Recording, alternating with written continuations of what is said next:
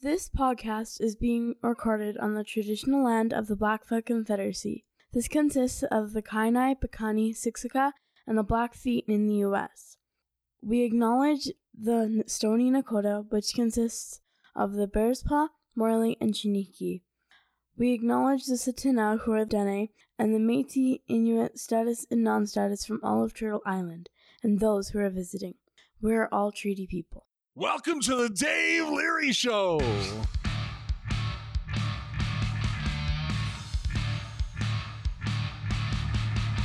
Welcome to the Voices in Recovery podcast, brought to you by Freedom's Path Recovery Society in Calgary, Alberta, Canada. Thank you for tuning in. Please remember that these are opinions that are shared are those of the individuals and not of any agency, organization, or other entity, unless otherwise specified. Also, if you're a minor, please check with your parent and or guardian, as you need to have permission to listen to these podcasts. We will potentially talk about violent subject matter, sexual content, and difficulties human beings face on their day-to-day lives in recovery.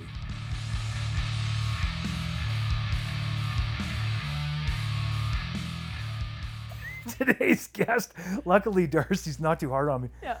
He has the whip in the car, though. Yeah, exactly. Today's guest is Tara Ernst, the new president Yep. of Beyond the Blue. Yes. Right on. Yeah. So how we do this, you just tell us whatever you want to tell us. Okay. So you have as much time as you want. Amazing. Yeah. And I'm just really excited to hear, not just because of the climate right now, but in general, because I've encountered your program a couple of times through the last 5 years. And every time I do, I really am encouraged by what you folks are representing.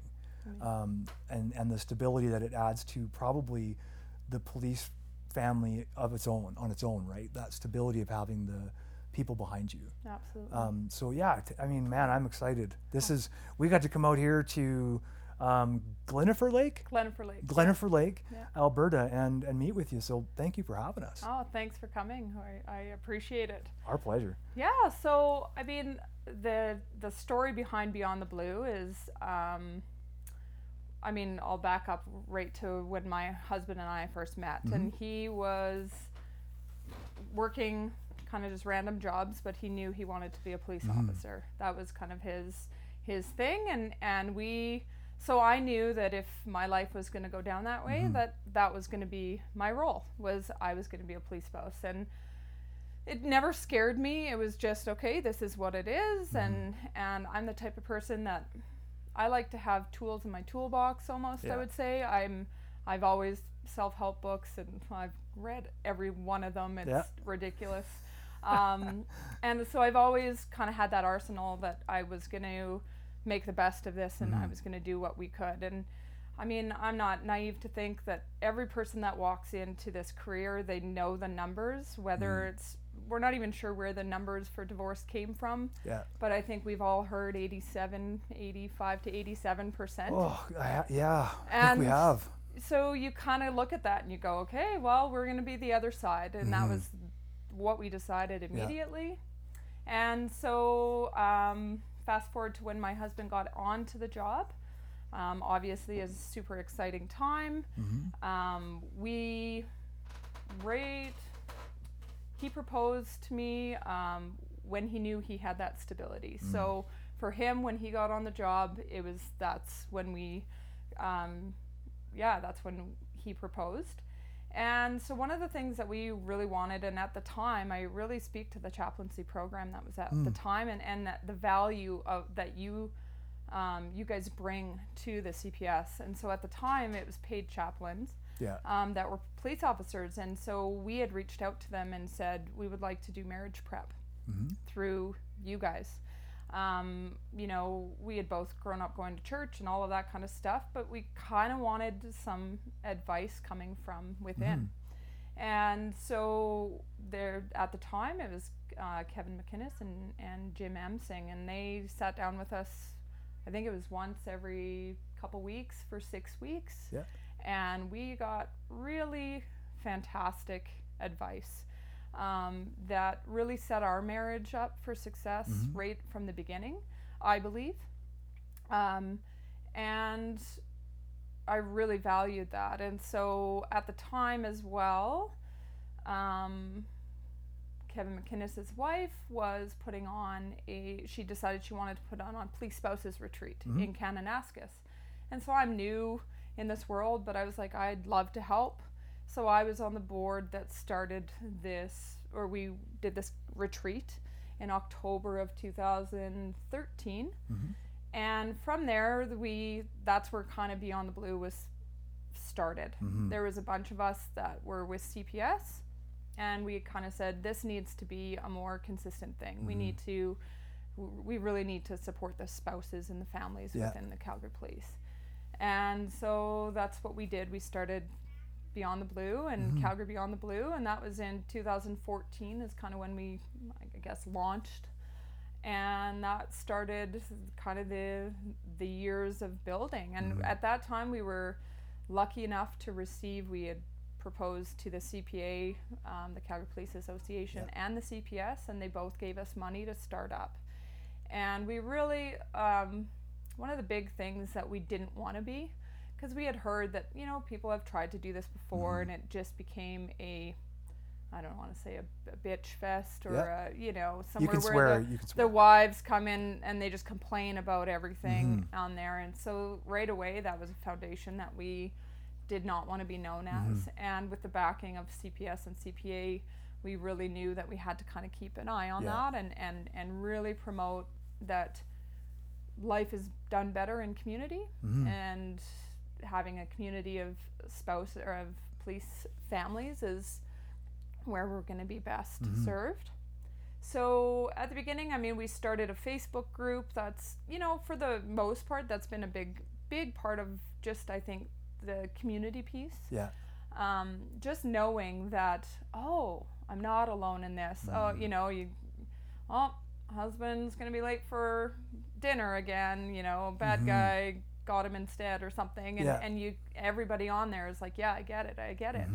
Because to be honest, I had trouble with my own family, not understanding the career and the challenges. I'd show up, I had 3 kids within 4 years, and I had lots, you know, and so here I am showing up at family events by myself with 3 young kids, and, you know, me telling them that Graham's sleeping, and they're like, well, I don't think he's pulling his weight, and all of that kind of stuff. So I know the impact that it's hard for anybody outside of the police world to fully understand it, and that's okay. It might be impossible to understand it unless you're in it. Absolutely. Yeah. But with that, you need people that do understand that. Yes. So that you don't feel like, oh, maybe there is something wrong, right? And so, yeah, I mean, part of the growth of Beyond the Blue, I think that, you know, all these years we've done a great job. You know, we occasionally will run education programs, bring in speakers. We've done a big conference before. But now when we're looking forward with Beyond the Blue, we're really looking at 3 pillars. Community, education, and resources are our big pillars that we want to provide for families, because again, I think I've always said that I actually believe that spouses have a lot of influence in their spouse's career. Absolutely. I'm not saying, you know, I don't like the word power, I don't like control or anything like that, but I believe, and I've seen it in my own relationship, the impact that if you can be a safe place that they can come home to, and that they want to come home to, then it impacts their, you know, emotional stability. It impacts their, you know, their ability to go for promotion and all of these things that come with their career. If you can be the safe place that they can come home to, you're gonna, as a family, you're gonna do really well. No doubt. And I really think that this world of police families, there's a lot of great little blessings too, and, you know, they take 4 days off and we get 12. Yeah. I mean, if you can look at the positives, then that helps, right? Yeah. And so I think your attitude and your ability to come into it knowing that you're going to have to learn how to be adaptable, because there are things that are going to come up, Yeah. and you have to know that it's not them. They would love to be able to come home to you in a lot of ways. And again, I'm not naive to think that there's issues in relationships, and I think a lot of the divorces that happen, there's communication struggles from day one, and they're just amplified in this career, right? And that's every career, every job has their issues and all But of this that job kind of stuff has some too. specific issues that other jobs don't. Absolutely.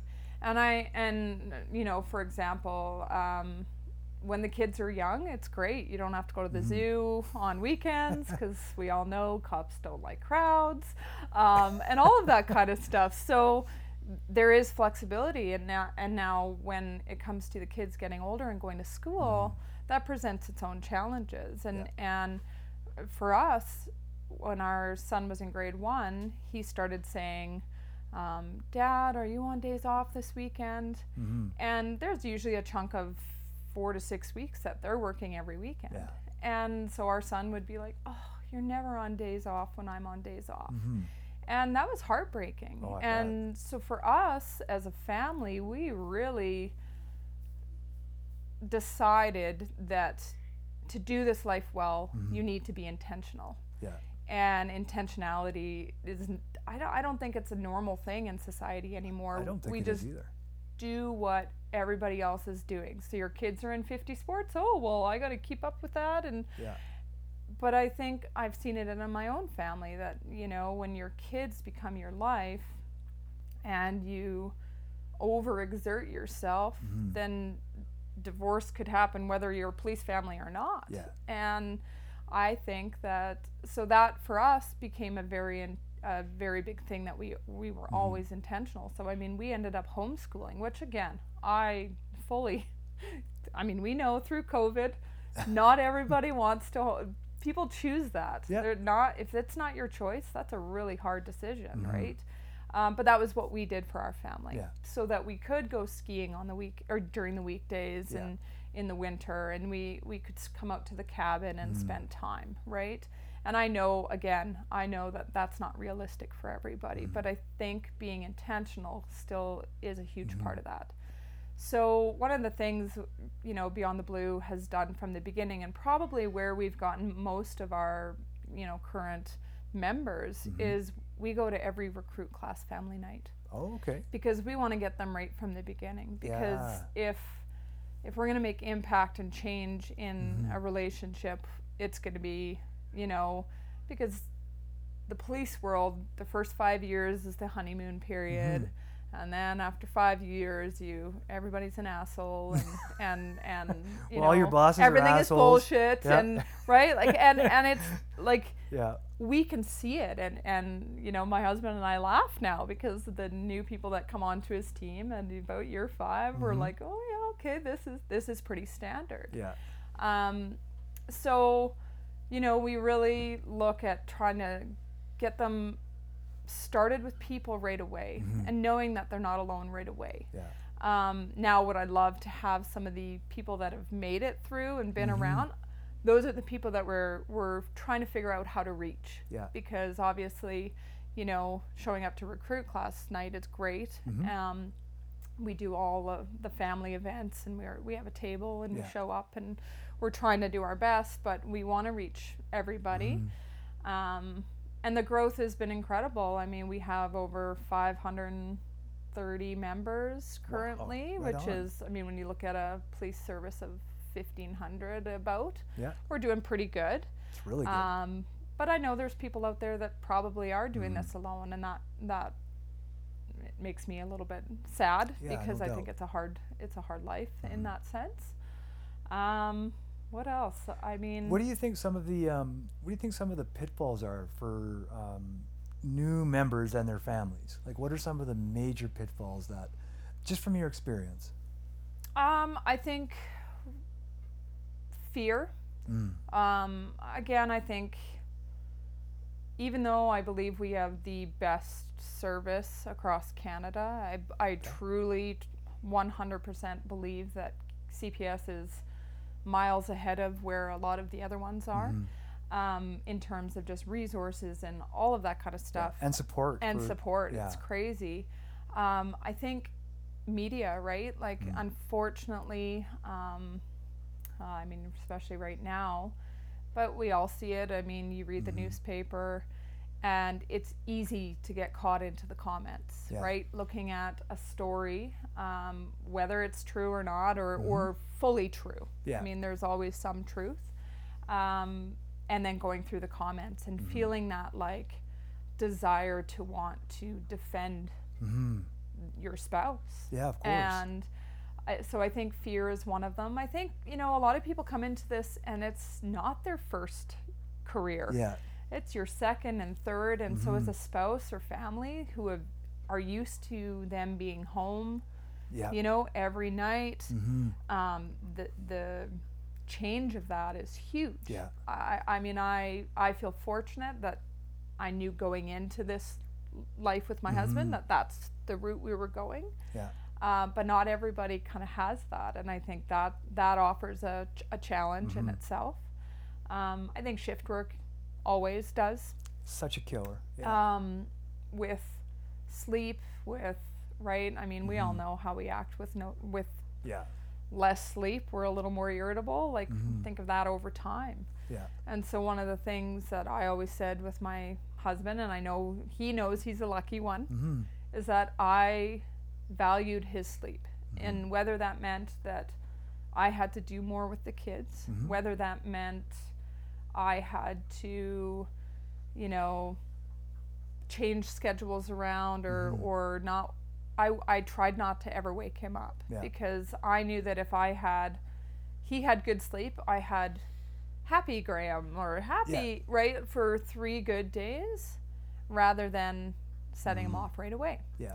And again, that's a challenge for some people. That's a really, that's a choice. That's a choice that I think that is not an easy one to make. And sometimes you're annoyed that they're sleeping and you're dealing with kids for, you know, 4 days when they're working because they're not very helpful during those days. Yeah.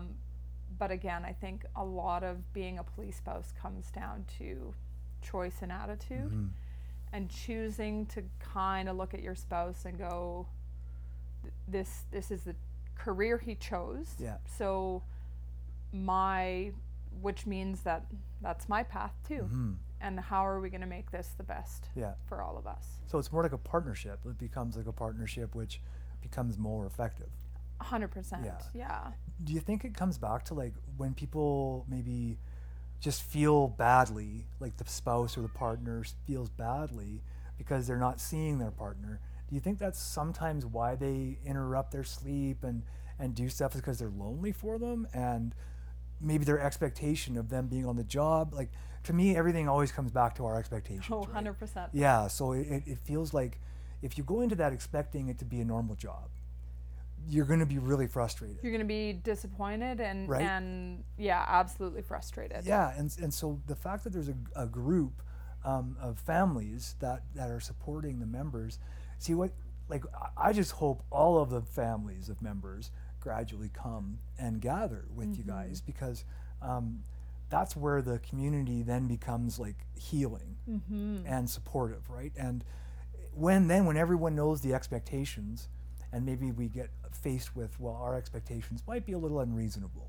right? Absolutely. Unreasonable to expect a guy to work 12-hour night shifts and then to mow the lawn all day and do yard work in between. And be a fully functioning human being. Yeah. And be happy to do it. Yeah, exactly. Right? Yeah. Yeah. I completely agree with that. We talk about expectations are the killer of most relationships in general, right? Yeah. Whether that's friendships, whether that's family.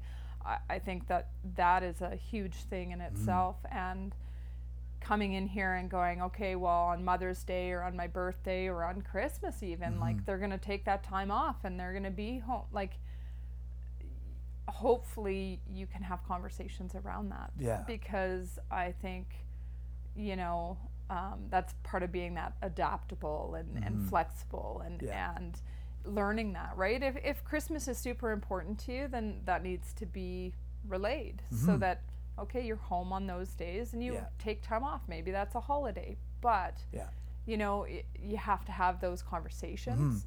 And I think that's where the pitfall is that, well, I just expect you to take that off. And they're going, but it's triple time, right? Exactly. I was just thinking that. I'm like, how could you expect someone to take that off? For me, I'm like, work every holiday, right? Like, you know, we can make up days whenever. We'll do Christmas on the 28th. Exactly. Yeah. Like I, you know, and at CPS, I have to give them credit. Even when Graham has been working on Christmas, he can usually come home for opening presents, or he can come home for dinner, and then, you know, or whatever. Like I feel like, again, a lot of that comes down to bosses and sergeants and all of that kind of stuff. But we've been very fortunate with sergeants that have been very good with that, and which has been great. But yeah, I think you have to have a foundation of, I mean, I think communication, we can all say that till we're blue in the ear that it's the most important thing, but I think even more so, right? I think, you know, for example, we would usually get in, not fights, but just when he woke up on his first day off, if the house was messy, like, he couldn't settle down until the house was messy. Well, I'm taking it defensively because I've just had the kids for, you know, blah, 4 blah, days blah, or whatever, right? And I'm getting defensive, when instead we've decided, okay, if we just take the first 20 minutes and just tidy up, then he can come down, and then we can. But that was something that we had to learn over time. And you had to talk about it. We had to talk about it, right? I know at the beginning I probably would wake him up and expect him to be at a family function, you know, all bright-eyed and cheery, even if he got good sleep.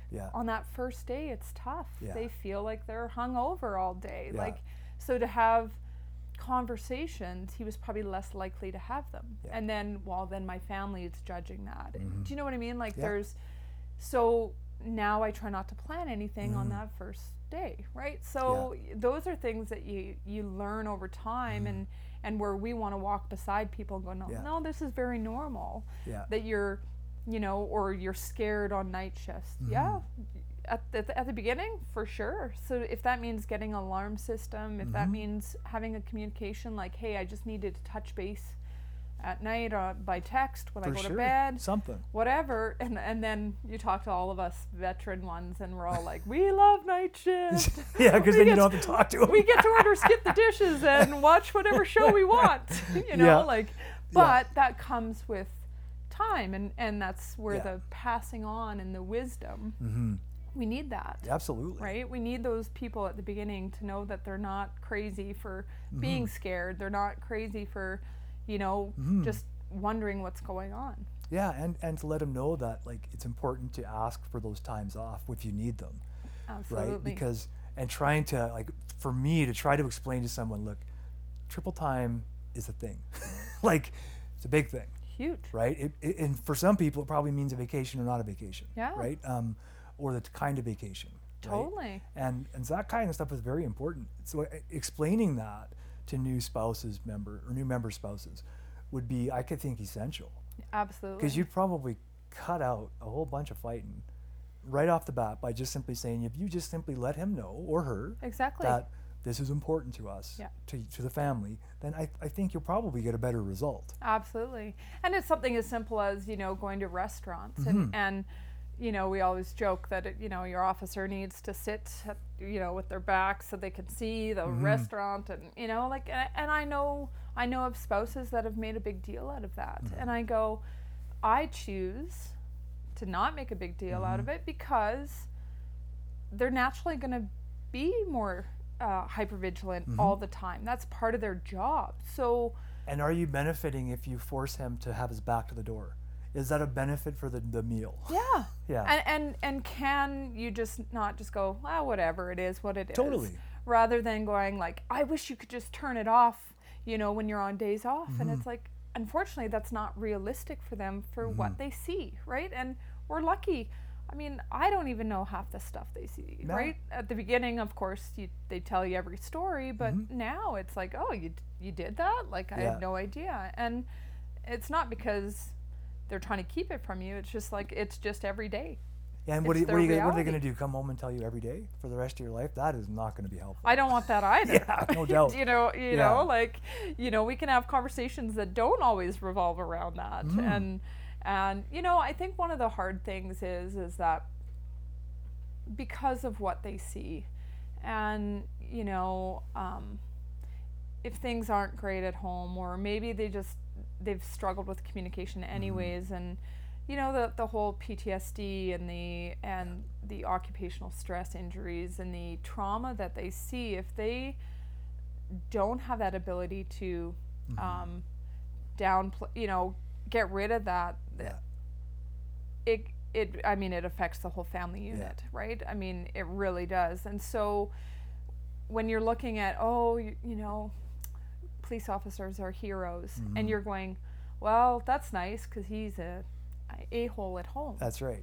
And that's a realistic thing, right? And I think that's where it's like, it's easy for me to say it's all about the attitude and all of that kind of stuff. Yeah. But also knowing that trying to talk to your spouse, if they're in that world, it's a very, very challenging thing. Yeah. And that's where the resources and the education come in for us, because I can't claim to know that. I can only do what I can on my end with, relationships with psych services and peer support. And I truly believe peer support needs to be a bigger education piece within the service. Oh my goodness, that would be wonderful. Itself, because my husband and I were talking about it the other day. I said, you guys work with each other all day long. You know when somebody is spiraling. Yeah. But everybody's afraid to get in that guy's business. And I said, and that's a problem, because so my husband is also with the CPA. He's a director on the CPA, and it's provided such a neat kind of position for us, and in seeing kind of a different side of the world of policing as well. And even with me being the president now, it's like it's this new kind of position. But the guys that are now coming to the CPA and going, oh my God, I fucked up. Yeah. And but all that may have taken was somebody saying somebody going like, I'm willing to walk beside you. Yeah. I'm going to get in this hole with you, and whatever it takes, because I'm concerned about this behavior at work, right? Yeah. And so I mean, peer support, I think, is such a huge part of... It's massive. Because we can have all the resources in the world, and if nobody's going to them, or if they're forced to go to them eventually because they've gotten themselves in so trouble. Deep, but what we need is more peers. And so one of the programs that we want to look at as well, and we did this a while ago with Beyond the Blue, we had a peer support team. It wasn't being utilized that much, so right now it's kind of just me, but I'd love to open up peer support again and get as many people as who wants to trained, because I think it just adds value in how you deal with people outside of the police world. Of course. It's knowing what to say or how to walk beside them, and I think in general that could alleviate a lot of these media attention stories that happen. Well, we would cut them out. We would cut them out. Yeah, we wouldn't be in the news for these big, like, holy, he did that, like, or she did that, like, what were they thinking? Well, they weren't. They were in trauma, like, or they were off their rocker at that time, right? It's amazing too that the level of unknowing that some of the established people in CPS, the executive mostly. Yeah. I'm gonna try to be very gentle there. Yeah. And gentle not because there's anything particularly wrong with anyone there. I have no idea who's all there, to be honest. It's that it's unknown, right? Yes. Because we don't really know what the executive's up to. Totally. And it'd be nice to figure that out. Yeah. But have the support that doesn't hinge on whether it's been done before, right? The support for the members, because it's got to be new. Yeah. We haven't stumbled across the silver bullet yet. No. For mental health, stability, all that kind of stuff, especially with first responders. Absolutely. Right? Yeah. And veterans as well, but we just haven't got there. Yeah. And so trying to, the peer support is such a hard element. Sorry, I was going down a pathway with this story where I suggested to a member of, this was a couple of years ago, of the executive.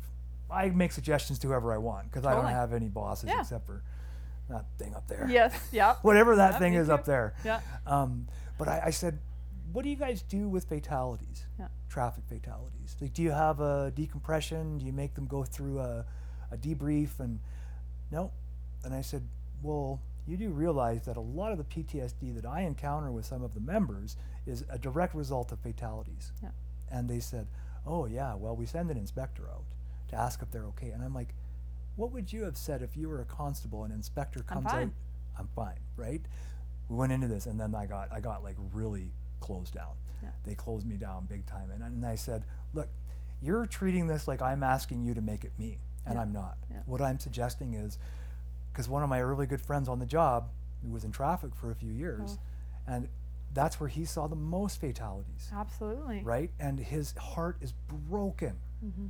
And nobody ever, he told me all these stories about, he goes, yeah, Dave, like the inspector comes out, but nobody tells the inspector on scene that I'm having trouble, right? Totally. Now, some of the younger guys and girls might, because they know that they have to talk or they're not going to get hurt. You hope. You hope, because when they get in there with the older cops who don't talk about their feelings, and we know that still rivers run deep, right? Most of them run very deep. Absolutely. And I think we just encountered that up in Edmonton. Absolutely. With that a terrible incident, right? With the officer took his life. Yeah. And that, for my money, when I go out with the police, and I want to ask you all about your experience, because I'm sure you've done ride-alongs and all that stuff. But one of the things that bothers me the most about the job in general, obviously not the people doing it, it's the job that requires you to be so hyper-vigilant, as you mentioned. But even if nothing happens. So, like by the end of his shift, I remember this one night, I went with these two constables, and they were hard workers, so they were busy all night, right? Yep. And by the end of the night, I was like, okay, so what are we going to do now, the three of us, to come down from this night? Because nothing actually happened, but we were amped all night because the calls were potentially, right? It's always a potential. It's always a potential. It's the unknown. And that's what I brought to these people in the executive and said, well, this person who represented the executive. Yeah. I won't speak for the executive, like I said, but it was absurd to him. Yeah. It was absurd to him to have even a 10-minute debrief, remove the officers from the scene after the accident, whatever. Yeah. And this was just about fatalities. Yeah. This wasn't about that compounded occupational stress that's felt every day. Absolutely. Right?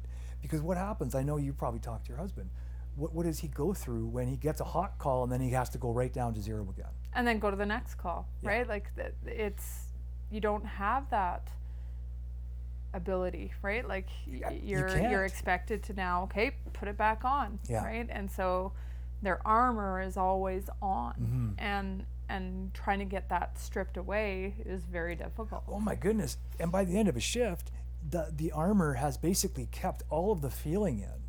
And you said it earlier as you were talking about his first day off after night shifts is like a hangover. Yeah. It almost feels like a.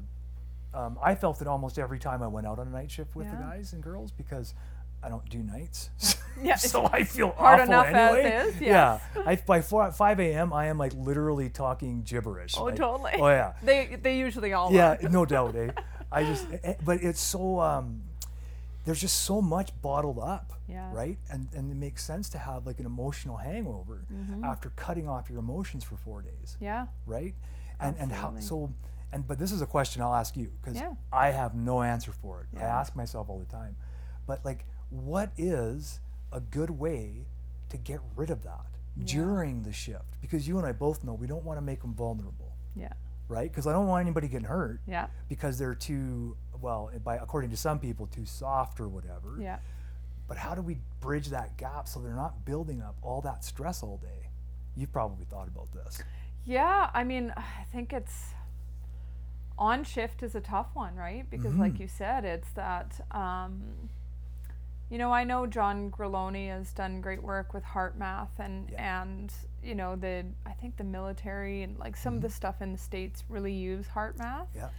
And I'm hoping that I love HeartMath because there is a tangible, they can see it. It's not so like you're going to meditate after, after every call. Like, let's be realistic. That's not going to happen. So I can tell you from experience that they will not do it. Absolutely. They will not. Right? I've suggested it. Totally. I mean, we all know that it's Yeah. the benefits and all of that kind of stuff, but you're dealing with a different crowd. So, I think I think it's one that we need to kind of try to figure out. Yeah. Because unfortunately, that's where spouses kind of get their, get upset is work gets the best of them. Yeah. Because they're hypervigilant all the time. They're happy, like they're amped up a bit. Yeah. And then they come home and they're exhausted. Yeah. So I think, again, as a family, you definitely need to figure out what that looks like, right? Yeah. And work on that. It's not easy, right? It's, as much as you want to be like, okay, let's go for a walk because, exercise is going to help them. Sometimes they really don't want to, right? And so you got to do it not on the day that they're trying to come off of that. You need to have a plan. Yeah. You need to go, okay, on your first day off, we're going to do this. Yeah. And then let's try to get active for an hour. Like our family plays disc golf. Yeah. So let's go play disc golf because we're outside in nature, which naturally is going to let them, all of that kind of stuff. But you have to have an idea. And that's where that intentional kind of piece comes from. What you're saying, having the idea, is there lots of like occasional or regular pushback when there's not a plan and it's kind of sprung? Well, for sure. Yeah. So springing it on people who have not had a lot of sleep, have been hypervigilant, probably isn't the best way. Totally. I think like anything, if you're sprung, you should go for a walk. Yeah. They'll go, I just got off, like I'm exhausted, right? And so, I don't know if you've read the book Emotional Survival for Law Enforcement. Absolutely. So it's all bullshit and assholes. Exactly. But what he is really trying to promote in all services, and I hoped that the executive and everybody was there because he talks about after shift, letting them go early and force them all to go into the gym for 20 minutes. 22 minutes, right? 22 minutes. Yeah. And I was like, that's a hard movement to start, but I said to my husband, when you become a sergeant, you should try that, right? Because if you're looking at the emotional health of your team and all of that, and not dealing with negative paper and all of the stuff that comes along with a bunch of personalities together, maybe that's something that you can try, right? As an experiment, because I mean his work is incredible, and he was hilarious and right to the point. Like he knew what he was talking about, and so that book, I really recommend people reading it right away. Yeah. The hard part is that it's not in the first 5 years that you really even kind of think about that book. Yeah. I think it needs to be read by officers at year 5. I've said, because I know they used to have the course actually. Did they offer it? I believe that Mark Kalogi at one point ran a course that was similar, because my husband did it at probably year 6, and he went, that's when you need to hear it, because it's all true at that point, right? Because you're starting to feel negative. And exactly, right? Where you know enough, my husband always says, you know enough, but you don't have any pull to do anything differently. Yeah. Right? And so that's the challenge there. You've learned the dynamics of that agency. You feel confident enough, right? He goes, the first 5 years, you still feel like every call is brand new and you don't know what you're doing. Yeah. And anybody that thinks differently, like, needs, it's like, intense out there. It's So intense, those and calls, every call calls. you go to, and that's the fun part of the job. That's right. Is that there is no consistency and complacency that way, but it wears on you. Realistically, you're dealing, like Dr. Jody Carrington, I don't know if you've seen her. She's a clinical psychologist that's worked a lot with first responders and kids, and she's like, when you're dealing with people that have their lid is flipped, that's who you're dealing with on a day-to-day basis. Yeah. You have to try to figure out how to get their lid back on, because they're in fight, flight, or fight, or whatever. But if you come into that with a flipped lid as well, and it doesn't go very well, right? Yeah. And so it's learning. They're dealing with the, this whole defunding the police. I mean, I think it would be amazing to see better mental health resources and better all of that. But realistically, you can't send a nurse to a call Where there's violence. Yeah. She can't go by herself. Yeah. So the police still have like such an important role. And what are we expecting from them? Yeah. Like, how much knowledge are they supposed to have, right? I mean, I don't even go to my doctor anymore expecting that they know everything, because they don't. Yeah, obviously don't. They obviously Yeah. don't. And sometimes you have to push for, you know, what you need. And so, I mean, it's an interesting climate right now, that's for sure. And we're definitely feeling it on our page. Are you? Yeah, and, it's hard. It's easy, again, to read all the articles and to read everybody on Facebook on, that your friends are talking about all of this kind of stuff. And I've, in our latest newsletter that's going out July 1st, I kind of said, you know what, get off, right? If it's not serving you, if you're more irritable, if you're more like agitated, if you're anxious, all of that kind of stuff, because we started seeing articles being, while police families are being followed home, and it's like, well, okay, we're not the States, thankfully. Yeah. I mean, I think their issues down there are more systemic, even just with how they treat the police and what they get paid and all of that we could go into that Oh forever. God, their training, their lack of training. Everything, right? And I feel for them. So one of the things actually Graham and I got to do a few years ago, when Paris Prasad, he was a chaplain at the time. He was the chaplain. They were looking for police spouses to go down to North Carolina to the Billy Graham Center, and because they put on the big law enforcement family retreat down there at the Billy Graham Center. So Graham and I were fortunate enough to go for free. It was incredible to be down there, and that was life-changing for us to be able to look at and go, to realize how lucky we are, because almost every officer that we talked to down there had been shot at, stabbed, like it's a different world. Yeah. And as much as we're grateful, the climate with how the media and stuff is sometimes right now, it does make me a little fearful. For sure. Of where we could become that, right? If that's how, and does that mean that there aren't issues and policies and all of that can be done better? 100%. Yeah. We again, all know that, I think. But I truly don't believe that anybody, especially in the CPS, are out there to really try to sewer their guys or their police, Yeah. There's good bosses, good managers. Yeah. And right now, I mean, the chief has been very open to us, which has been great. When he first came on, I reached out to him, and he sat with me in a meeting, and I thought that was incredible that he saw the value in the family unit. He seems like such a good guy. Like, I don't want to speak too soon, and I don't know what his policies or stuff are, but he just seems like at least he's honest.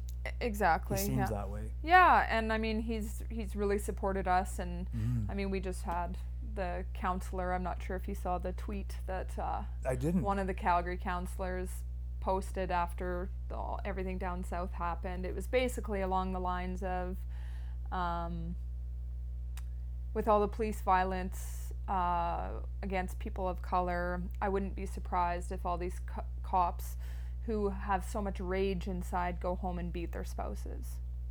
And that's what she wrote on Twitter. And so,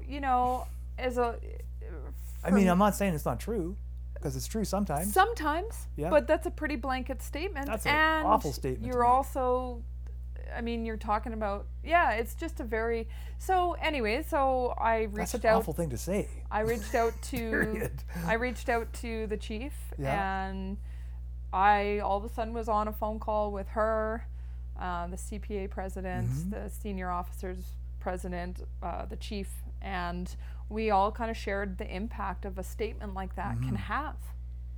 Like, you don't understand what that does to the family unit, and which means if the family unit is stressed as well, it means that the officer is more stressed as well, right? And so we gave it to her, and she apologized on Twitter and everything. But that's the kind of stuff that we're dealing with right now, and it is impacting our families.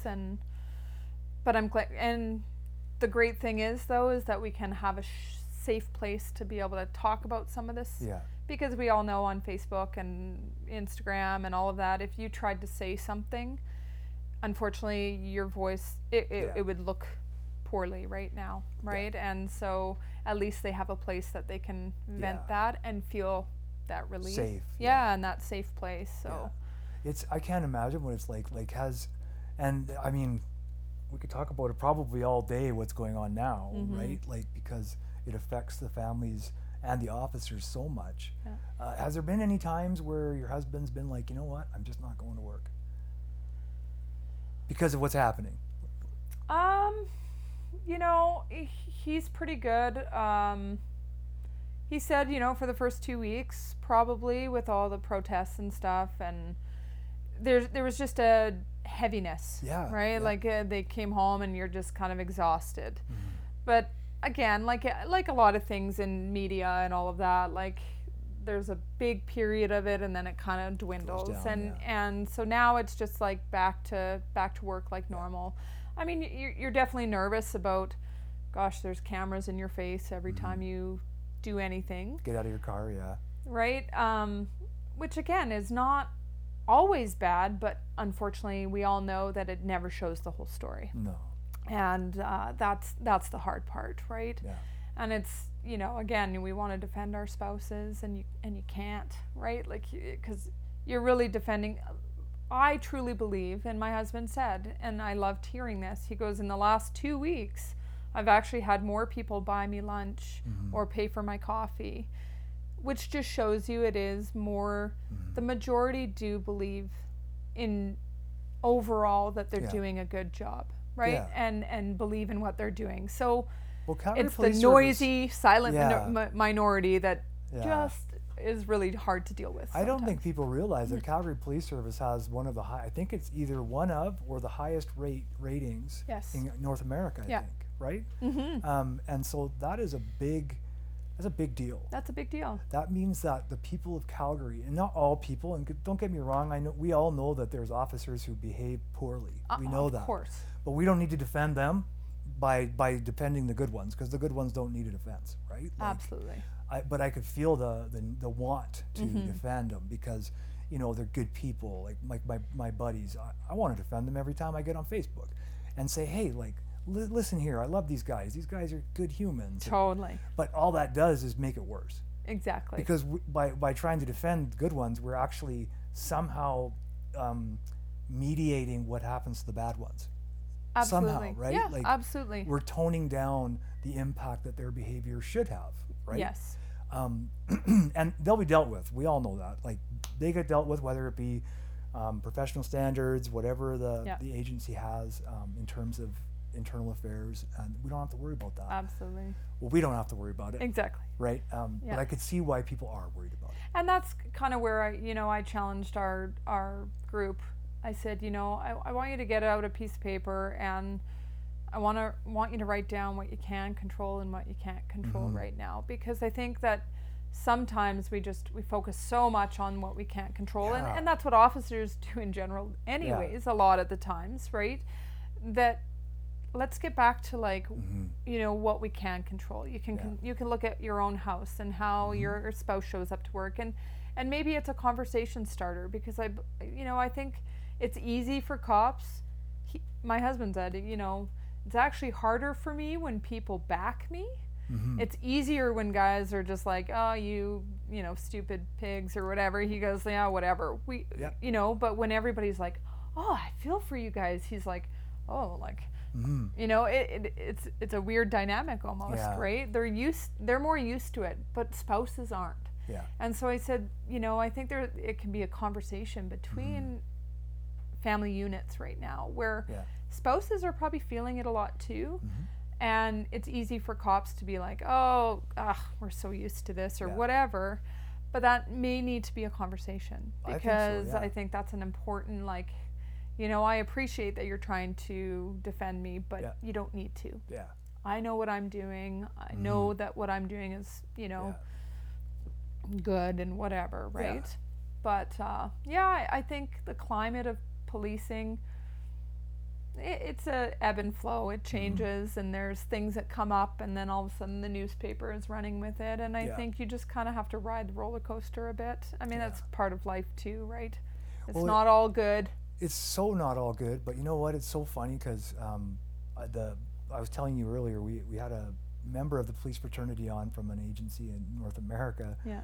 Trying to be really careful. I don't want it because, and so I keep saying the same thing over again, but she just described how when she looks in the mirror and putting the uniform on, because one of her friends sent her a message calling her a bastard, like all the others in uniform, right? And so of course she's like, this is an educated friend, right? An educated person who this person went to school with and like studied and got their degrees together and all this kind of jazz.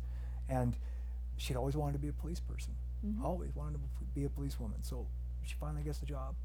A few years in, this is what's happening. And now her friends are sending her letters and emails saying like, you're a bastard, like why are you putting that uniform on? And so of course I asked her, I said, well, have you not gone to work because of it? And she said, well, no. Why would I not go to work? This is my job. And I was like, yeah, see, that's the difference.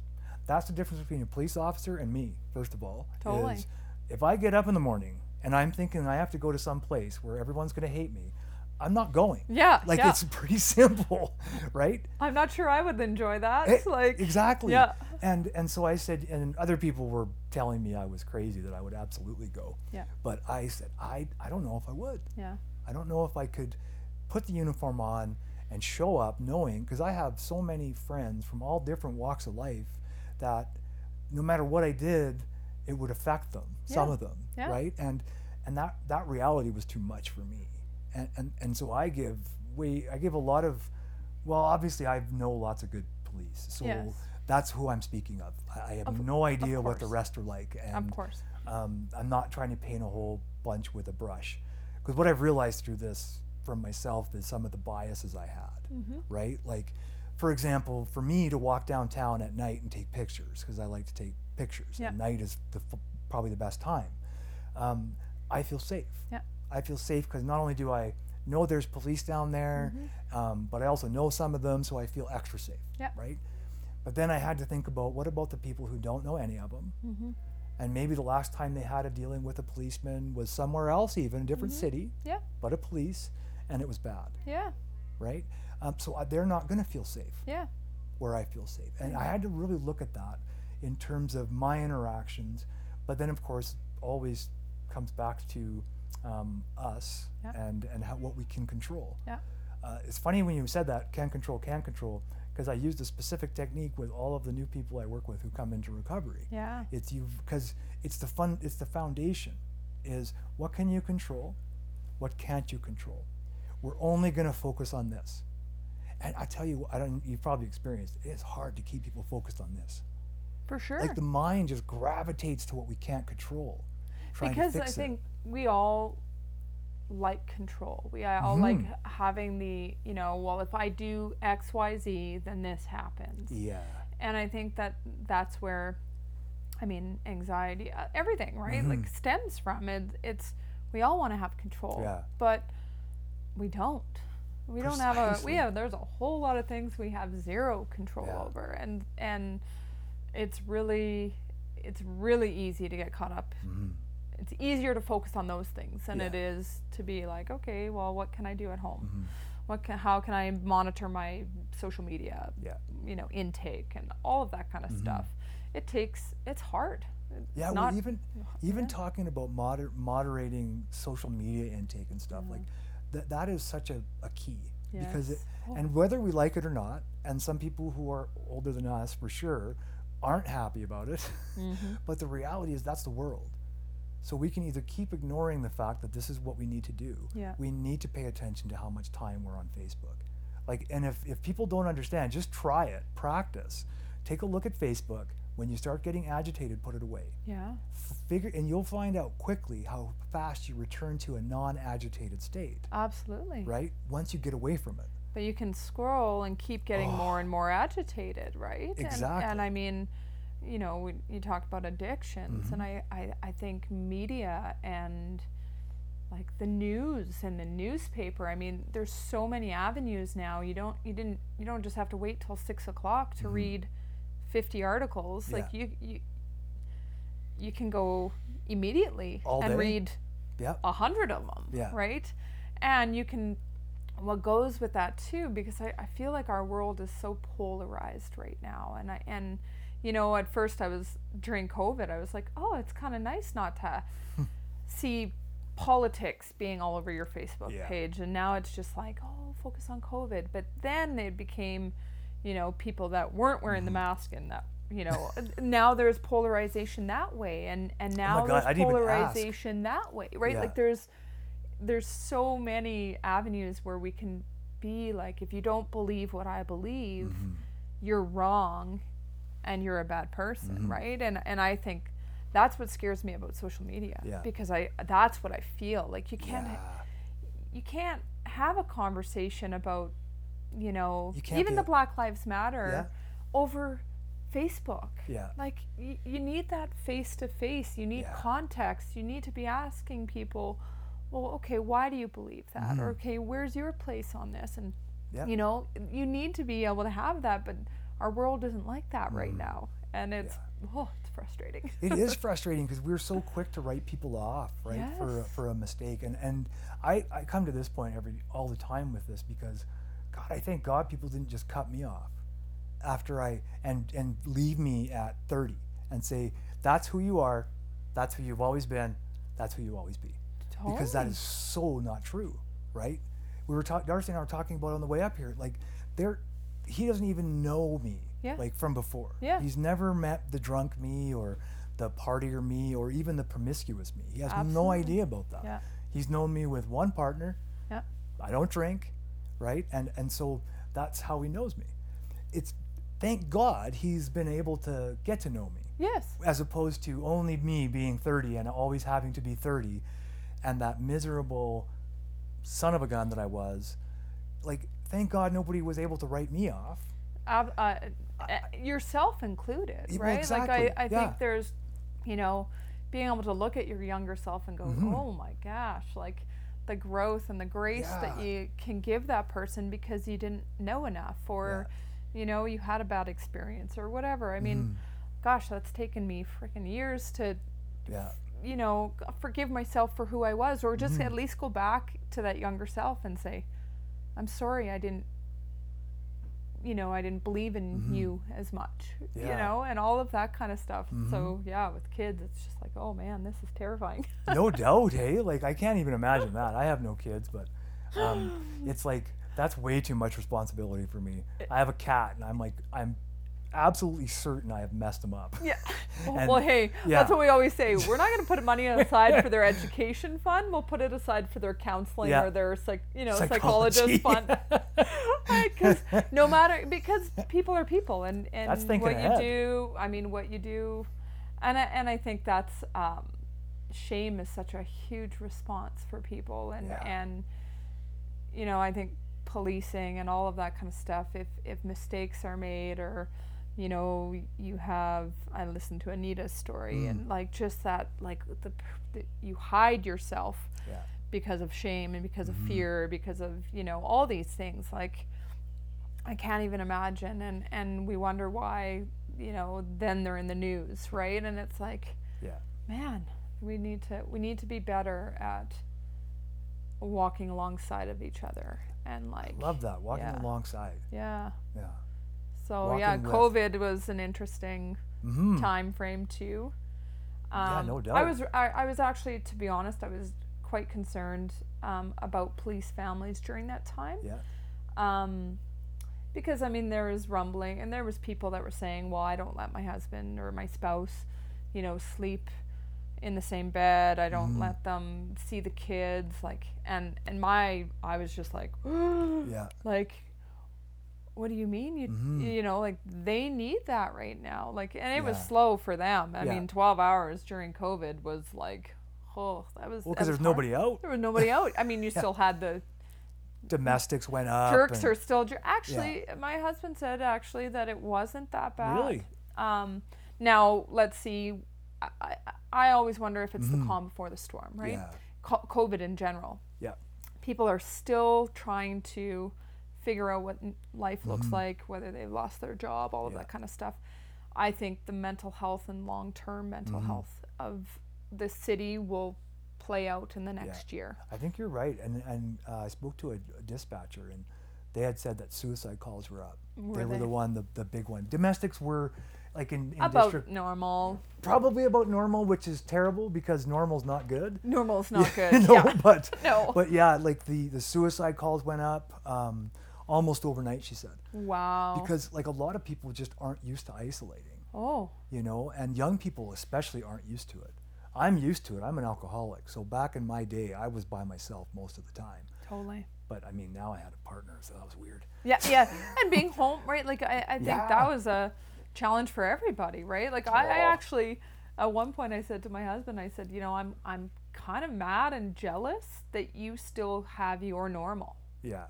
Right? Like, and I I still think had that mine was too, yeah. that was a hard thing for police spouses. It was Yeah. like there's this new normal, but then there's this fear compiled on this new normal, right? And like Yeah. that added a new element, and then you have your kids home all the time. I mean, I choose that, and that was hard. It's hard enough, Yeah. right? Like, so people that are not making that choice. So I think that was a real. That time frame was again, geez, 2020, right? Yeah, and you can see how young people were affected by it because Oh. as soon as they lifted some of the restrictions, they were on the beach partying, and Totally. and part of me's like, oh, you dumb kids, and the other part of me's like, I'd be doing the same damn thing if I was young again. Absolutely, because Yeah. you feel like you're invincible and all of that kind of stuff. But there's also this balance of, you know, the mental health of connection, how important connection is for people Oh, that, yeah. you know, at what point? Where does this, you know, this, and I swear I was like an emotional roller coaster every day because Graham was exposed anyways. So, but then you're like, okay, but they're saying cohort family, but because we can't, because he goes to work and like there's these dynamics that every day you were challenged. You know, I think there's going to be good that comes from it. I really hope that I think society is, you know, busy as a status symbol. I know people that run their kids to 500 different activities, all of that kind of stuff, and I think that there was some beauty in families slowing down and Big time. spending time together and going like, oh, well, the kids actually are doing really well. They're getting along Yeah. for the most part, and you know, you hope that it forces people, again, that intentionality. I always come back to that because I think it's such an important piece. Like, moving forward, if everything gets lifted, what do we want as a family, and what is important to us? And I think as police families, that's important anyways. Yeah. But for everybody, I think I think it could be a beautiful thing. Yeah, I agree. I think when you mentioned it earlier too, the intentionality. Yeah. And because intentionality just, it hits me as mindfulness, right? So It is, and being, I love meditation and I try to do it as much as I can. That mindfulness is always kind of what I want in my activities. Yeah. So like you're like you said, as we get back to normal, I've already figured out some things I'm not doing anymore. Absolutely. Because I just was doing them automatically, right? Yeah. As opposed to I need to do this thing. It was just like happening, you know, and I think we all live our life so much like that. exactly.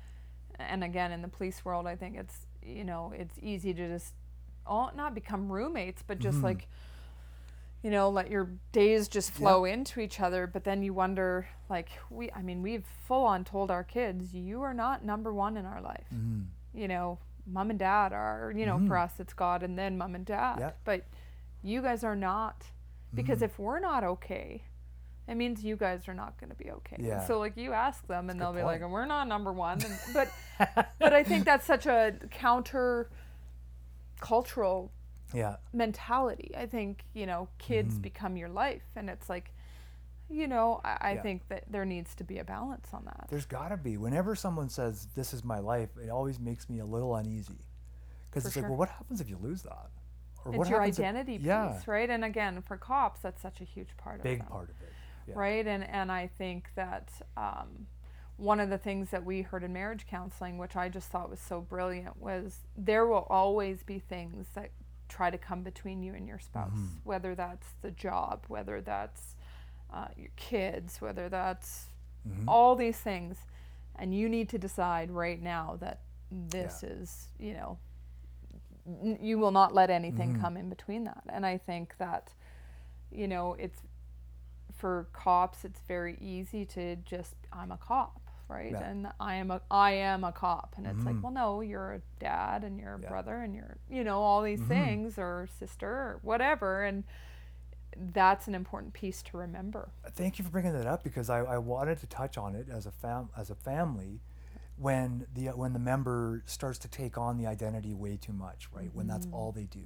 So, because I know it's pretty common for young officers specifically, mostly, I guess, as they're getting into it, because they meet these other people that are like-minded. We're spending lots of time together, but that's all they do. Yes. Right. And so have you experienced that with Graham, or has it been more, he's been more kind of centered? I would say your first 5 years, again, you're in that honeymoon phase, and Yeah. you're like, I mean, classes, I mean, you don't get an edge in on, like, that's all, they're doing, you know, chokeholds on you because they practiced it right, and they're telling Yeah. you 10 codes, and their world is that, and part of that is that it's such a, they don't want to mess it up, right? And so Yeah. that's their focus. But I think that kind of bleeds into the first kind of few years Yeah. anyways, because there's this excitement, and I can't believe I'm a police officer. I get to bring a gun to work. Like, Yeah. all of that comes into it. And then I truly believe the guys that hold on to that and carry it throughout, they're also kind of the most cynical, bitter guys, Yeah. because, you know, everything that everybody else is doing is affecting their day-to-day when it shouldn't be. Because Yeah. again, they can't control it. You can't control executive. You can't control the politics and blah, blah, blah, all of these things. Yeah. So you can usually see the ones that probably have that identity too much, Yeah. because they're usually the most cynical. And so I would say, you know, Graham, he was in District 4 for 8 years. That's a heavy district. He loved it. Yeah. But he even knew that he was starting to, you know, when you're dealing with, you know, that population as much as you are, and you're going to the same calls and you're same people, like, Yeah. you start getting annoyed and probably losing that empathy piece a bit. Yeah. And so he was very aware, and probably thanks to me, Yeah. because I always say that I'm the one that has But if talked you his have- ear off, and Yeah. slowly have kind of built this with him, that he knew he needed to leave. And I think that so many officers, they're so afraid to leave what is the thing they hate about change is change itself, or Yeah, something, like, there's yeah. that quote, right? Change in general. Yeah, like, they don't like change, Yeah. but sometimes that's what they need the most. Yeah. And that's the hardest thing to do, because it's the fear of the unknown again, Yeah. right? Well, I'm comfortable. Well, comfortable is not necessarily great when you're an officer either, because you can get complacent, Bad and habits. all of bad All habits, kinds of stuff. right? Where if you look at every situation and you go, okay, you know what, I'm getting kind of tired of this. I'm not loving work as much as I used to. I think I need to change. I need to change districts. I need to look at a different way, right? Yeah. But I think that takes so much you need to know yourself so Yeah. much, and know that it's okay, you know, that you need to kind of do that. Yeah. So I don't know. Lots of people, I'm always like, okay, you're Well- at that 5-year mark. It's time to change. It's a much better way to go when you can determine the change for yourself, versus getting in trouble and having them change you, Absolutely. right? And put you somewhere just to get you out of the way. Absolutely. Right? Because we both know the impact of that on the member and their family must be devastating. Oh, hugely. You know, when they get too far off the beam, whatever you want to call it, Yep. and that's when they get moved or something changes for the negative. Yes. I just think there's so much to being having the forethought, Yes. right? Like, and that Graham made a good decision. That's obviously a healthy decision Yeah. to say, you know what, I think I might be done Yeah. in this area. Yeah. I should probably go try something different. I mean, he even went on front counter. He chose Yeah. front counter for a while because he was starting to not sleep well. And Yeah. so leading up until we went on holidays or something, he was like, you know what? I need to exercise. I need to do this. But again, is that because we've had so many conversations. Like I always say, you know, Graham and I talk a lot about other police situations and families and marriages, and not to gossip, but to learn Yeah. and go, okay, what are we noticing? What are we seeing? All of that kind of stuff. It's probably me doing more of the talking. I had to laugh. We had a hot tub this morning, and he's like, it's really nice having you in the mornings, for, you know, having a couple hot tubs, but man, the talking sure increases. but truthfully, that's our, you know, our hot tub has been an incredible Yeah. way to decompress and turn off TV and all of that kind of stuff, right? Like, so I think that's where it's like you have to find out what works for your family. And you have to be intentional. You do. Yeah, I 'cause think that's huge. It's enormous. I don't think we could talk about intentionality enough, because if you have intention in what you're doing, you're going to be focused. You're going to be there. You're going to be present. You also can weed out the things that, you know, does this align with what our goals are as a family, or our, you know, what's important to us? Then then we can say no to it, right? It's so much of the world is just saying yes to things because we feel obligated, or we feel guilt, or we feel, I mean, so many emotions come into that, right? And family dynamics or whatever. But when you know when you're intentional, it's easy to say yes or no. And that's, for Beyond the Blue in general, that's really what we wanted to create. We've never had a policies and procedures manual. We've never had, you know, and we really wanted to get clear on who we were and what we, what our goals were for the organization. And the number one thing is to build resiliency within police spouses and families. Yeah. So how do we do that? Through community education and resources. And, you know, Beyond the Blue has grown so much. Like I was saying, there's Canada Beyond the Blue. We're now in a bigger umbrella. And so now we get to feed off of and, you know, share resources with Toronto and Vancouver and Peel, and we get to help each other. It's just like another extension of family. Yeah. And I think that it's obviously needed, like especially out east. I mean, they have no peer support. They have no psychologists. They had to do all that work themselves to try to vet all these people. And I'm going, wow, we are incredibly fortunate. Yeah. But we still need our families utilizing it. So we kind of bridge that gap, right? Because half the time, whatever our officers get, all the emails they get, it doesn't make it home to us. Yeah. Right? They're inundated. They don't, you know. So that's where Beyond the Blue stepped in to kind of go, we need to bridge the gap between psych services and you know, our officers and all of that kind of stuff. Well, and the family, because the peer support only works with members, right? Yes. Yeah. Predominantly. Yeah, I know that absolutely. John would obviously work with John anyone. has been incredible. Yeah. I mean, again, I can't speak highly enough to him as well, that I can, if I get a peer support call that I'm not sure on how to, you know, I can call Stacy or I can call John and they'll help. And so I just am so incredibly grateful for them recognizing the value of Beyond the Blue too. Because I truly believe that we could create, you know, healthier officers by focusing on the families as well. Yeah. You can't look at it as like they're not just one unit of just the officer. It is a family unit, right? Absolutely. Yeah. And there's a big difference, like between like for military wives or husbands, for example. Like if you go into wanting to be with someone who's in the military and your expectations are totally unrealistic, those marriages don't last very long either, right? No. Because the military, by the sounds of it, the military is very similar, Yes. right? You not only is it like internally focused, where you have way more credibility if you're part of the internal absolutely. machine, right? Yeah. Whether it be family or member or of sworn or civilian, whatever. Yeah.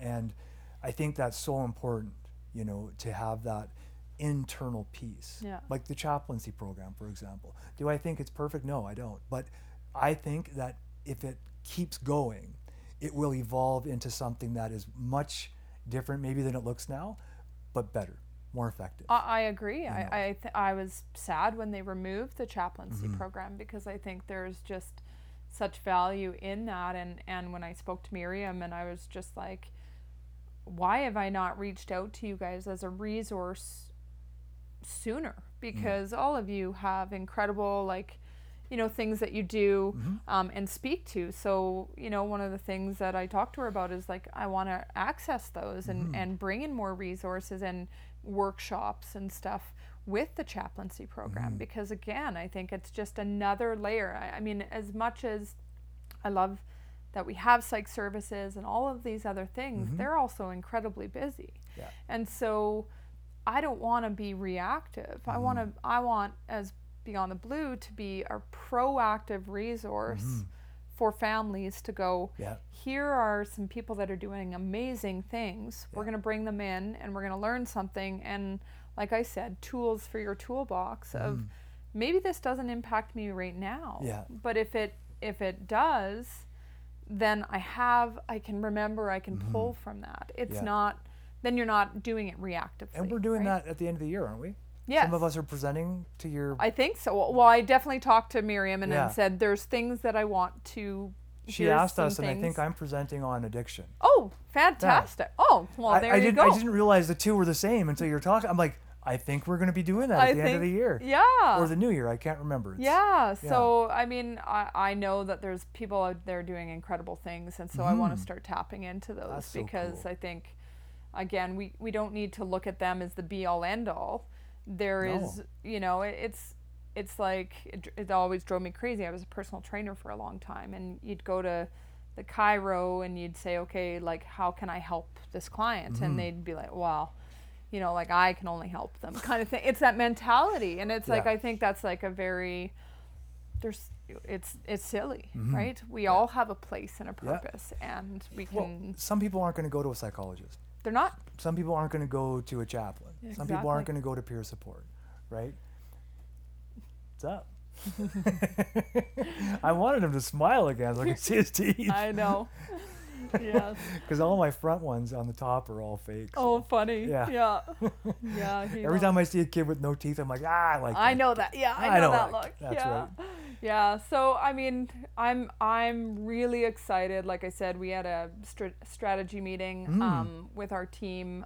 We're looking to grow because there's only 4 of us, and we're all volunteer, which it has been an incredible journey, and I'm super excited about where we're at right now and the vision that we have for the future. And I think it's just gonna grow and we're gonna be able to help more families. And that's ultimately our goal, is to do Absolutely. that. Yeah. Thank you so much. Oh. Is there anything else you want to talk about? No, no, not at all. That was fantastic. How long did we go, Darcy? Hour 20. Oh, okay. Oh, holy moly. I lost track Sorry. of that. No, are you kidding me? We can go 2-3 hours if we need to. 4. I don't know about these guys, though. I don't know if they'll be able to handle 3 more hours. Yeah, exactly. You could handle it. They're good kids. He's got his weekend mood shirt on. He's good. I know, totally. His dad. Yeah. Yeah. I love it. Well, thank you so much. Yeah. If there's ever, do you guys have anything coming up in terms of fundraisers, or how do people contact you? We have our email is info@calgarybeyondtheblue.com. Okay. That's just our general one. And then our Facebook site is, not our Facebook. Our Facebook is members only. We really look at confidentiality and a secure place. But calgarybeyondtheblue.com. Okay. Yeah. And so if you're out there, like, just so everyone knows who listens, if you're not a member, like a family of a sworn or civilian member, just sworn at this time. Yeah. Okay, so if you're not, then obviously Beyond the Blue is probably not for you. However, you might know someone who's a family member of a active sworn member, then you can absolutely reach out and ask for information. Absolutely. Right on. And we will be looking at fundraisers and donations and sponsorships and all of that kind of stuff so that we can better serve our. Because you're trying to become a charity, right? Yes. You're in the process. Yes, we're in the process. Yeah. So hopefully by January we'll be a charity status. Excellent. Did you file your papers already and everything? We filed everything. We're just now waiting. Yeah. I think it took us a year and a half. Oh, did it? Yeah. Okay. But it can take up to 3 years, I guess. Holy moly. Depending. You have an existing program, though, yeah. So I don't think it's going to be that long. Yeah, hopefully not. Yeah. But ours was. We'll wait as long as we need to. I know, right? What's a year and a half? We exactly. Waited, and once it's done, it gets a problematic thing out of the way. Absolutely. Because I know like lots of people who donate and want to donate because there's so many people looking for good things to donate to. They don't want necessarily, but a receipt is nice to have for tax time. Oh, for sure. Right. So, it's huge, right? Yeah. Your ability to look at kind of bigger donations and not just like $50 here. I know. Do you know what I mean? Like. After I said that, I just realized we just had a donor who's like totally not interested in that. He wouldn't have cared what it was really, but it's nice to have it. Yeah, absolutely. Yeah, I was checking out your website too. It's awesome. And thank you. It's incredible what you're doing and how you're giving back. And again, it's that peer kind of, You know what's super, like, it's beyond my controls. Yeah. All of this is beyond my control because like somehow I've been like partnered up with a bunch of volunteers who are just absolutely willing to do stuff volunteer. Isn't it incredible? It's probably, like yourself. Like that is, it is such a, because they're kind of like when I was starting off. Yeah. Because I would have done it all for free too. Right? Totally. And I still would do it all for free if I could afford to live. Right? Exactly. I always say, I do a lot of great work for no money. Yeah. Thank you, Graham, for allowing me to do that. Exactly, right? Yeah. Yeah, and it's because of people who donate that allow us to continue to do the work and to gather other wicked people who have so much to offer in different directions. Absolutely. Of the same work. Yeah. Right? So what an incredible thing. You should check out Dr. Jody Carrington right now too. Okay. She's got like she really works with teachers, but her whole focus is trauma. She loves talking about trauma and all of that kind of stuff, PTSD and OSI, but she has a whole Hello Heroes course right now, and like for first responders and their families, and so we brought her in. Dr. who? Dr. Jody Carrington. Jody Carrington, and the program was? Hello Heroes. Hello Heroes, okay. Yeah, and she does a lot with educators and stuff too, but she worked with an RCMP kind of detachment for a long time with trauma and all of that kind of stuff, so she's got some credibility that way. We brought her in during COVID, and people know who she is. She's hilarious. She swears like she's hilarious, and speaks really well to that the first responder world. So she was a hit. We brought her in, which was great. Yeah. Cool. Yeah. That's awesome. I'm encouraged. I want to look it up, look up her stuff. Yeah. Because as we start this, we're going to be doing that PTSD podcast. Yeah. Oh, totally. And that's the cool thing about that is that it's going to be first responders talking to first responders, right? And veterans talking to veterans. And to me, in my mind, there's nothing better. Peer support is such an important part. It's such a big part. Yeah. That I think is kind of like the education on that is lacking. We need we need to focus on that more. Yeah. Like during classes or something, right? Like. But you're like when we're talking about classes and going back to classes and teaching, they need to stop making it 6 months and make it a year. Teach the recruits ethics, like because what I understand is they get like an hour. Maybe an hour and maybe 2 hours of ethics throughout 6 months. Yeah. Now don't quote me on that because I've never been through it, but it's something like changed. that. Yeah. And even less on some other things that are probably pretty important to policing. Yeah. Like marginalized populations. You don't learn a whole lot about that. Yeah. Right. And what goes into, like, I don't believe that like the majority of people who go through the police training, wherever they go through it, they don't get enough on marginalized, and which is, in my mind, is a big oversight because that is 90% of the people you're dealing with. Absolutely, and if not maybe more than that. Absolutely, and I think even like populations, right? Yeah. Like, okay, so you go up to District 4 and you're, you know, the Sudanese culture, you're Precisely. dealing with them, right? So Yeah. what does that mean? What does that look like in their culture, how they treat police and then how to do that, right? Exactly. And you know, the First Nations and, you know, all of that kind of stuff, because it is tricky, right? Like when you do deal with them on a day-to-day basis, it's like, are you... Yeah. Do I call that racist, or could it be done better? And I think that's what needs to be looked at. Totally. And right? you know what I think? It would blow people wide open just simply saying, let's just try to learn some empathy. Yep. Let's teach these officers empathy. Because if they don't have it, we can probably teach some of it, right? And because I know, and I get it, there's, like we were talking about before, we don't want to make officers vulnerable in the middle of their shift to like an emotional breakdown. Yeah. I get we're trying to avoid that. Yeah. But wouldn't it be better to control the breakdown a little bit and be there when it happens? Like if it's going to happen halfway through a shift, like wouldn't it be okay if that member felt good enough to talk to their buddy and say, you know what, I kind of need some time away here. Yeah. Like, is there something that we can do? Can we talk to the sergeant? But I know that until we get to that point where those conversations are easy, Totally. it's hard. You're gonna always struggle, Right? Yeah. Yeah. Yeah. It's a different world It is. right now. And again, the talk and all of the conversations are good. Mm-hmm. Right? Whether that's mental health, Yeah. it's going to take a while to break down, right? Yeah. Break down those barriers, Yeah. break down the, you know, for a while everybody called Dr. Bonkers, right? The fact that they called, right?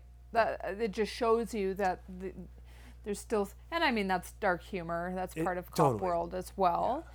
But I also think there's there an was element some, of that you know just speaks to where it needs to change to. Exactly, because even if though it's a joke, and we all know it's a joke, Dr. Bonkers, ha ha ha, when new recruits hear that, they're not going to Dr. Bonkers. Nobody wants to be labeled bonkers, right?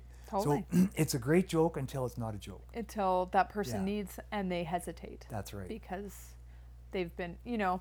Because it's been inundated around them. Exactly. Yeah. Yeah. That if you go there, people are going to know you're crazy, your career's over. Exactly. Because I've heard all that stuff. Like, if you talk to anyone about your emotions and how you're feeling, your career's over.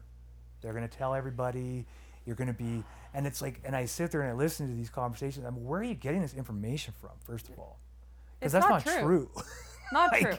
That is not true. You could go to anyone that has a confidentiality clause. We won't tell anybody anything. Exactly. Because first of all, not only do I like my job, right? I appreciate people's like privacy, very much so. Yeah. And in terms of that kind of stuff, I just think like you're off base. Yeah. Because those of us in a position to talk about other people's like internal lives, we don't want to. Absolutely. Right? We don't want to. No. Because we know that's not helpful. And I think training for sergeants and choosing, you know,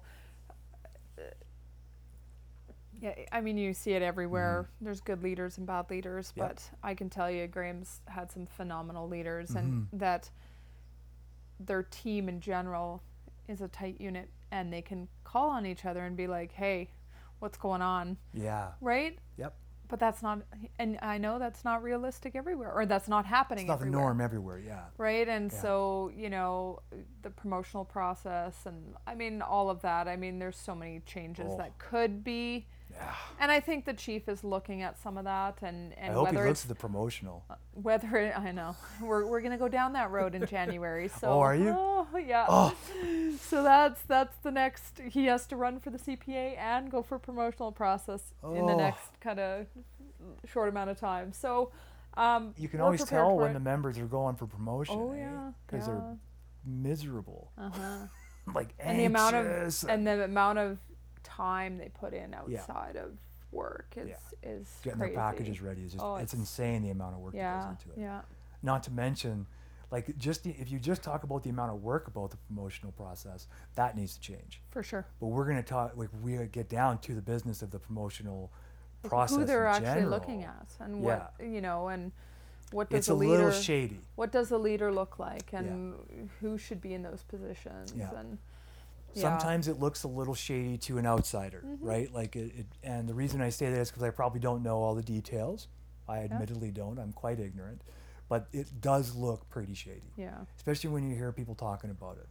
You know, when they're going through it and they're like, yeah, you know what, like most of us know we don't have a chance. It's these two guys that we know they're going to get it. Like, and that's kind of the talk from And even that's the a lot of people, work to go through to right? potentially, you know that you're not going to get it, right? Yeah. And then you get a lot of people that would be incredible leaders that don't want to go down that route because they don't, like, they're like, no, I'm not doing, like, I'm not going to do that, right? When you're like, no, you would be an incredible leader, right?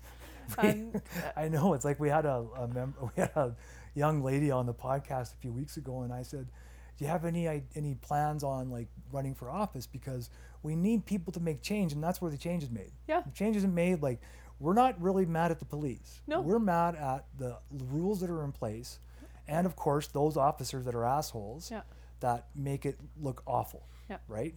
That's who we're mad at. So let's just be sure we're mad at the right people. Yeah. And honestly, I'm more mad at the government, municipal, provincial, federal, as opposed to how they drop the ball, because that teaches every other level of service from those branches of government. It teaches them how to act, right? And so, like, when our prime minister takes a knee like a tool that he is, thinking that he's doing something good, when really everybody wants to see him get off his knees and go to work. What we want, you can change this condoning stuff. bad behavior, right? Yeah, you can change this stuff. Yeah. Why are you lazy? Yeah. Like, I'll take a knee. Let me take a knee with my fellow human beings here. Yeah, exactly. Well, you go to your office and maybe change a law or two. Yeah. Like, to me, that's baffling. Yeah. Right? But it's the same idea with promotion. Like, my friend Dominic, he's a staff sergeant. And like, I'm always asking him, like, are you going to go for inspector? And I kind of ask him now to put the knife in a little bit because I know how hard it is. Yeah. But he's like, he never really answers me anymore because he's like, I just don't know. Like, it's such a confusing process. I'm not sure it's worth it, right? Precisely. Like when you start weighing the cost benefit, right? Like the pros and cons. Like, okay, I'm going to be doing more work.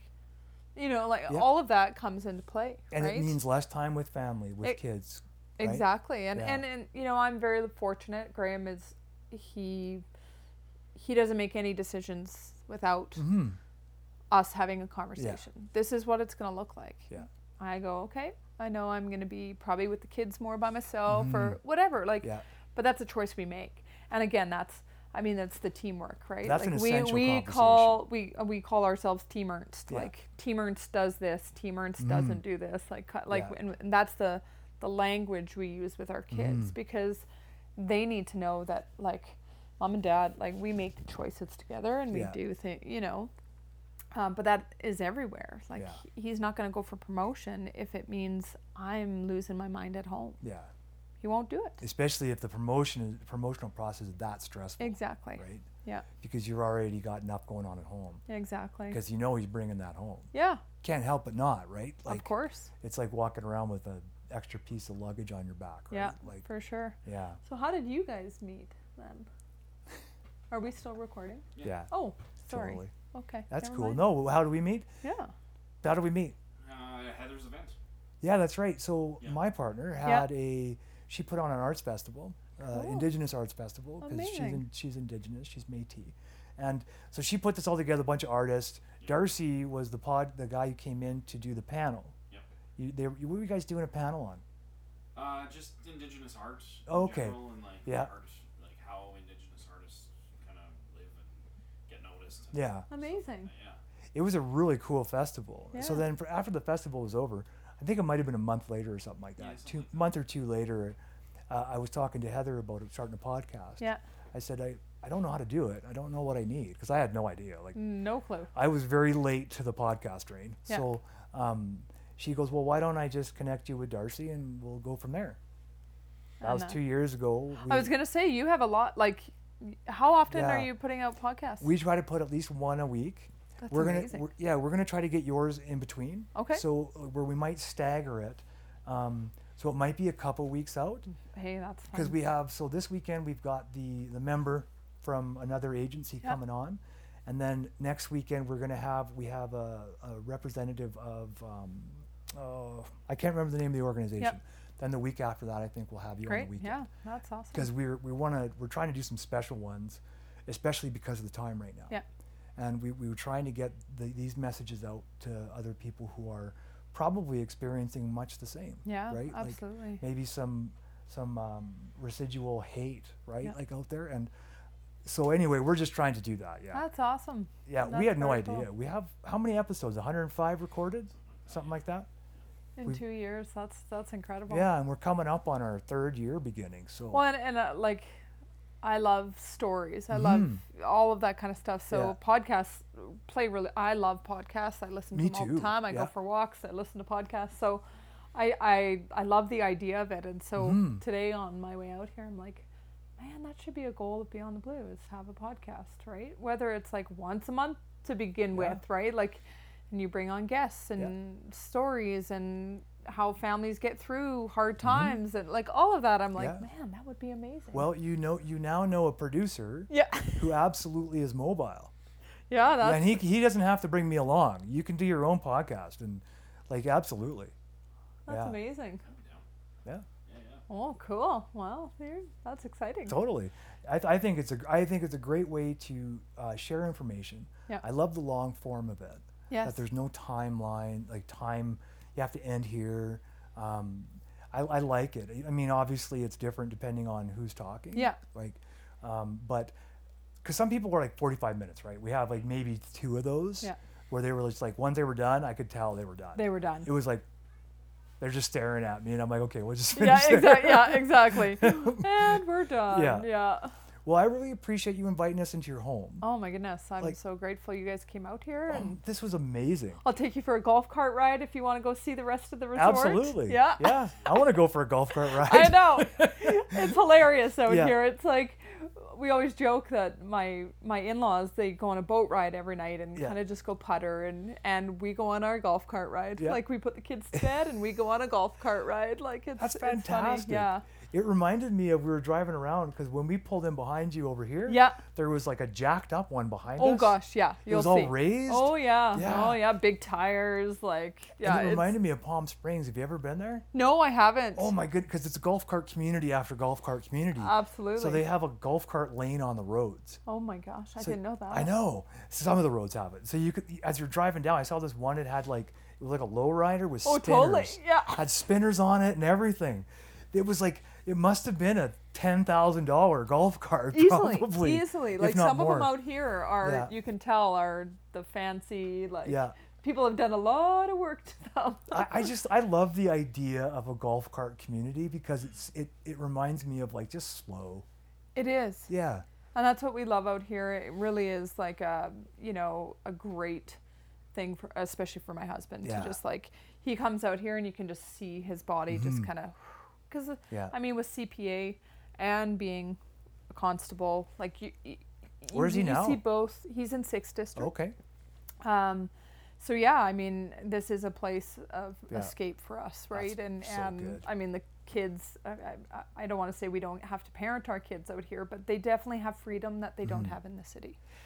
The way we probably did when we were kids. 100%. Yeah. And my husband grew up on a ranch, right? And so, Oh, I mean, he okay. was riding snowmobiles at 8 and like, and I like the stories I hear, I'm like, okay, He was I'm probably not driving sure. a truck at 10. Totally. Yeah. With his brothers in the back to his aunts, right? Like, Yeah, and they were drunk. terrifying, right? Like, Yeah. but out here, like, the kids have freedom and Yeah. we're in the city, and I appreciate my husband for that, because obviously police officers in general can be a little bit more non-trusting of everybody. Yeah. And Graham always talks about how he has to go against that because he knows the value in what that does to kids' self-confidence and their self-esteem, to be able to like go out in the world and just try things and explore. Yeah. And that's hard for police officers to do, Yeah. to allow that to happen. I can right? only imagine. Yeah. That from what they see. hypervigilance bleeds everywhere, right? Absolutely. Yeah. Yeah. So, Thank you so much. oh my goodness, it's been great. This is awesome. Tara, appreciate you and wish you nothing but luck with Beyond the Blue. Thank you. Yeah, Thank you. And you're us welcome. too. And we look forward to having you guys out Oh. to our events and stuff. Totally. That'll You be know what? great. I'm looking forward to it. Yeah, See, exactly. At first I was like, I don't know, I got to do a presentation. Like, are there going to be a bunch of stuffed shirts and, you know, Definitely not. Yeah, definitely not. Yeah. I like it. Yeah, it'll be great. Because we're all human, man. Yeah. That's cool. Yeah. Awesome. Thank you for tuning in this week to the Voices in Recovery podcast. Please stay tuned every Wednesday as we air another episode. Thank you for your time. And please, if you're in trouble, reach out. If you need to contact us at www.freedomspathrecoverysociety.ca, or you can look for us on Facebook under Freedom's Path Recovery Society. Thank you again for tuning in. Please stay tuned for upcoming groups, activities, and podcasts.